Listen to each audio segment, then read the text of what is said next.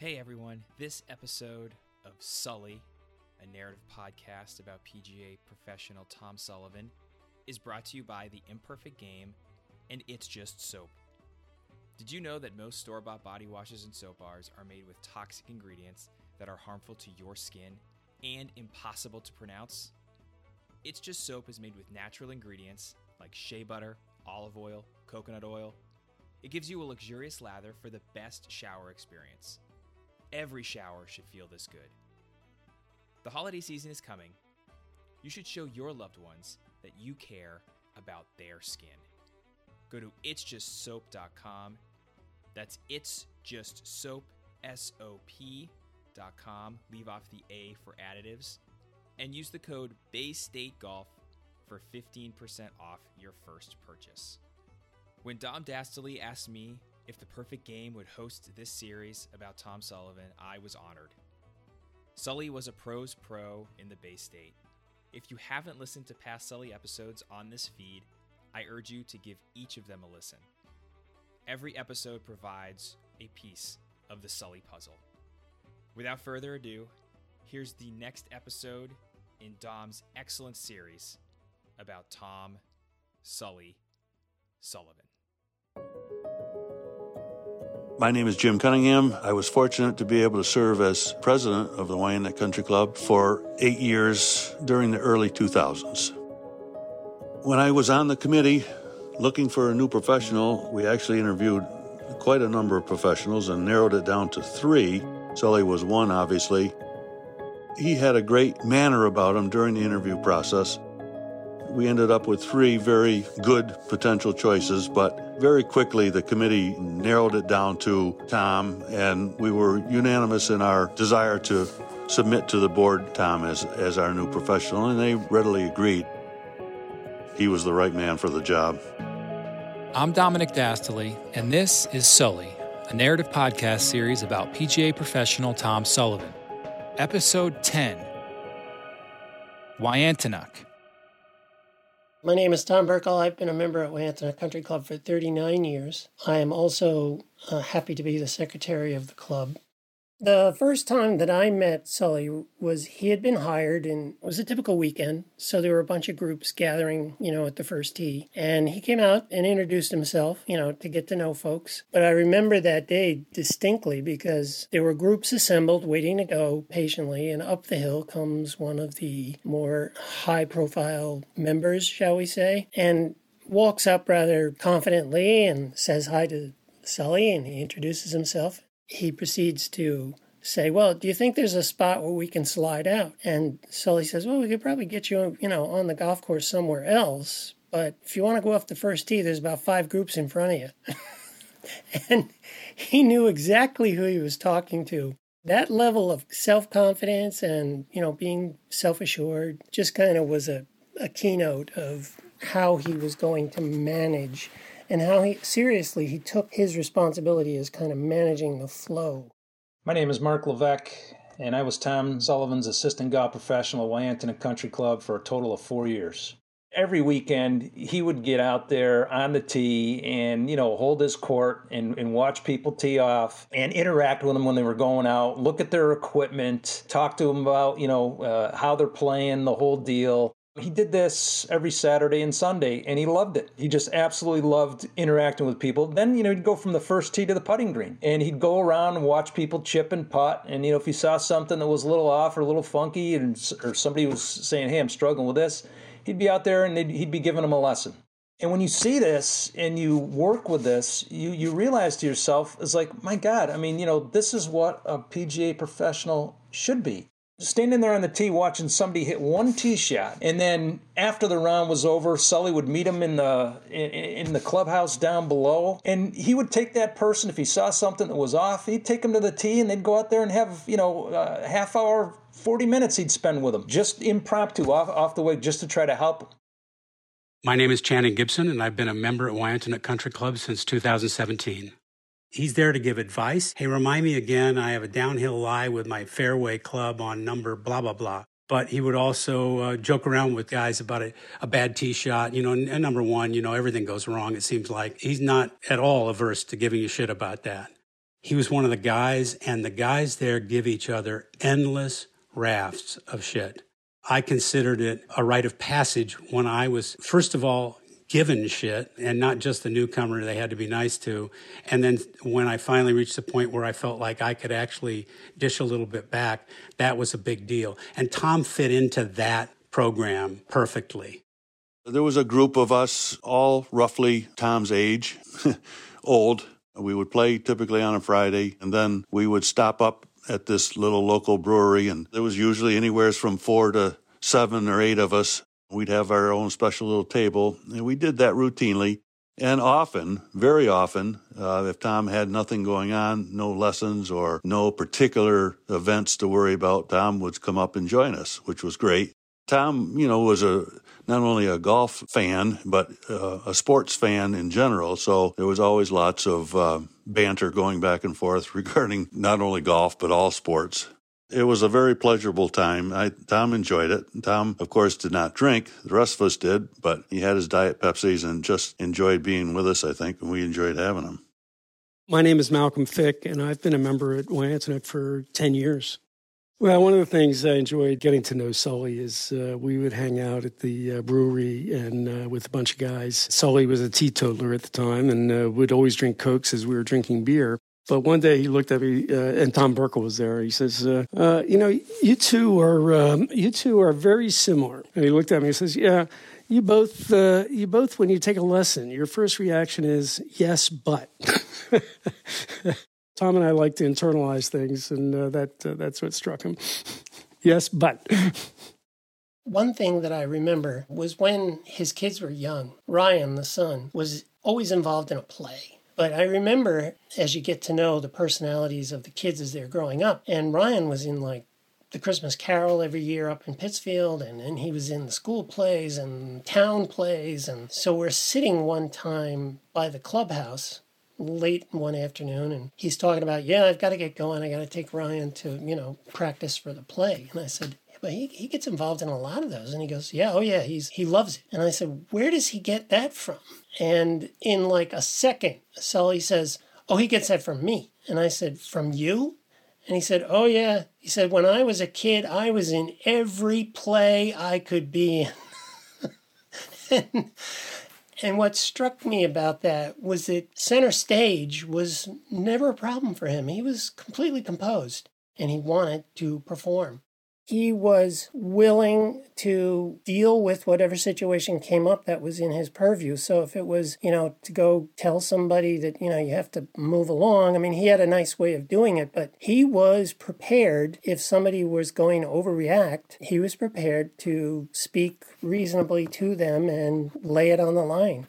Metaphorically, he had a balance sheet that had a lot of credibility on and goodwill on it. People understood that he was a good player, that he was a good teacher, that he was congenial, easy to get along with, loved to laugh. All of those things put together gave him a tremendous amount of credibility, so that if he stepped into a situation that was right in his wheelhouse with regard to controlling things on the golf course or structuring an event in the appropriate manner, those were things that people definitely had respect. That was his thing, and he was the guy that you would go to for that.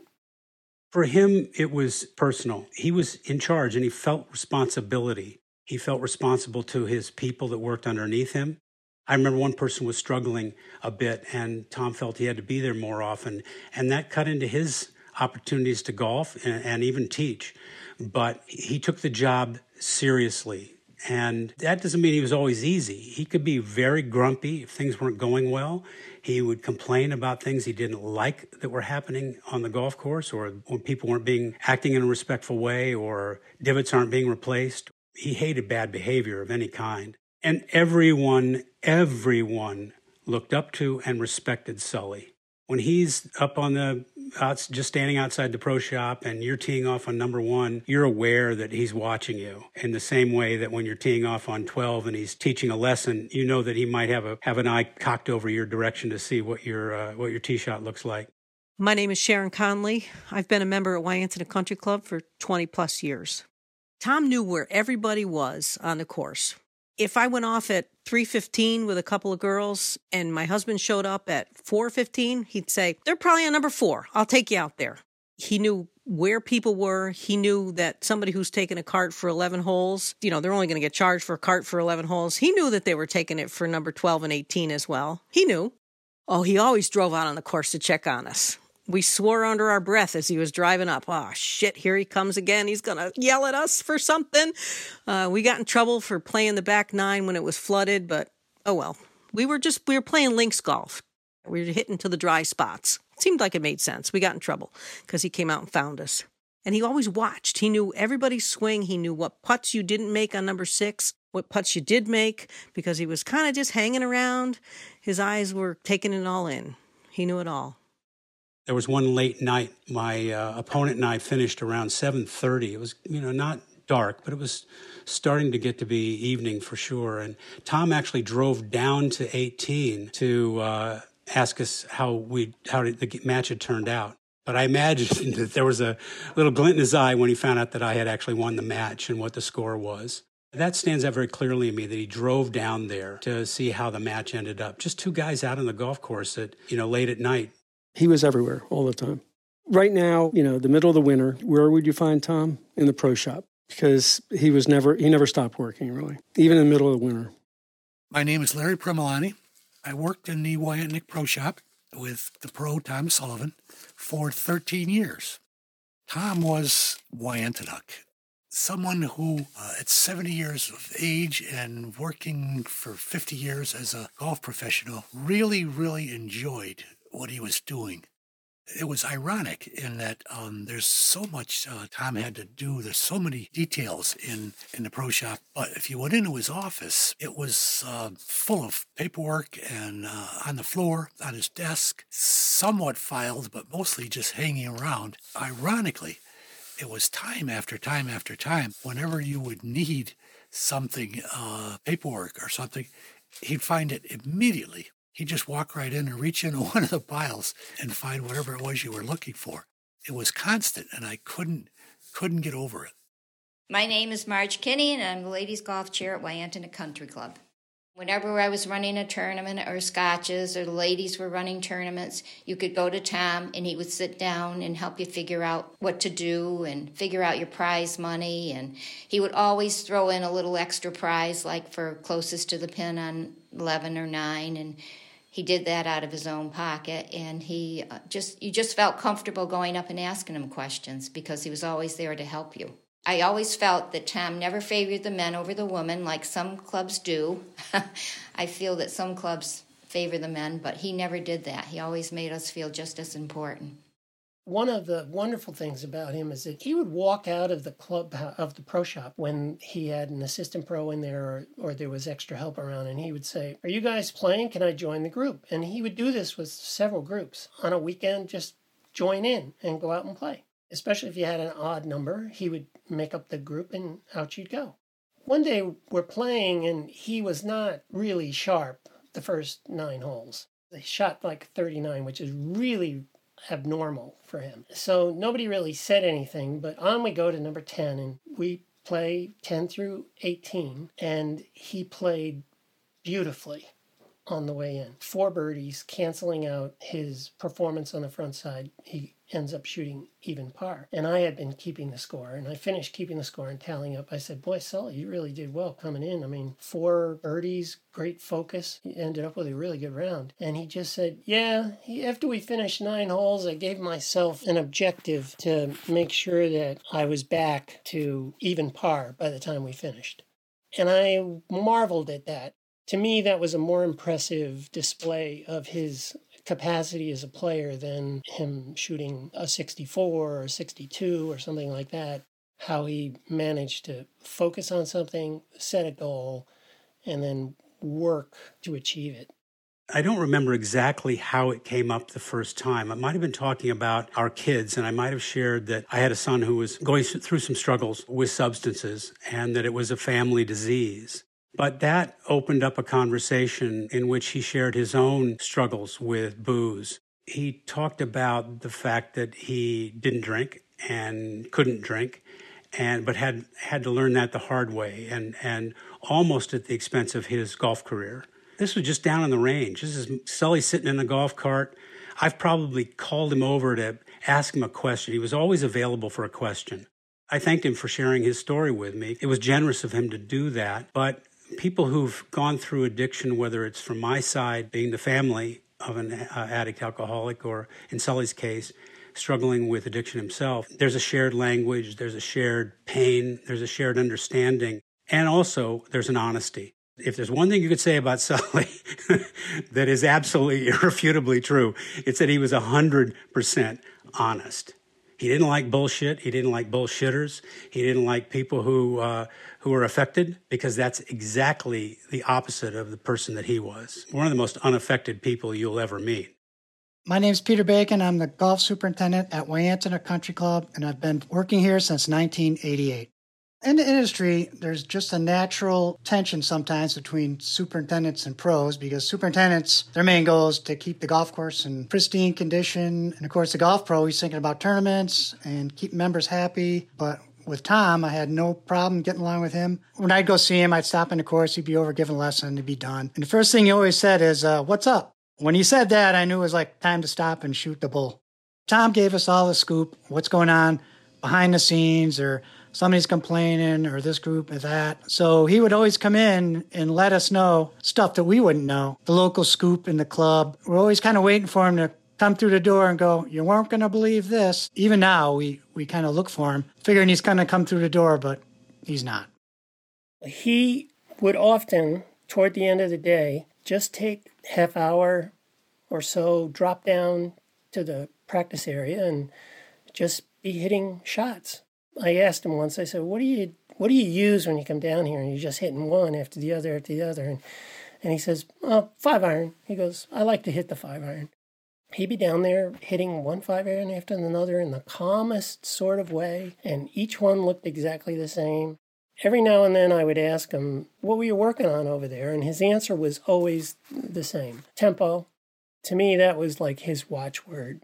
And when you saw him there hitting in the late afternoon, that's what you were watching. You were watching like this almost metronome, like back and through.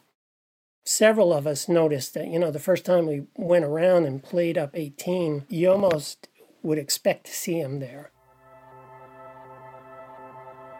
He's not going to be forgotten, I can promise you that.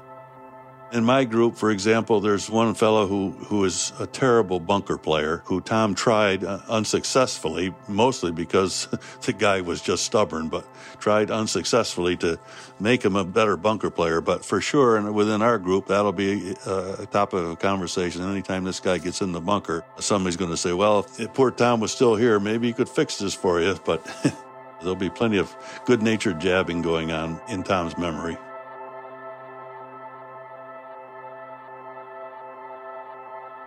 Thanks for listening to Sully, a narrative podcast series about PGA professional Tom Sullivan, produced by Dominic Dastily, in association with Wyantenuck Country Club and the Northeastern New York PGA.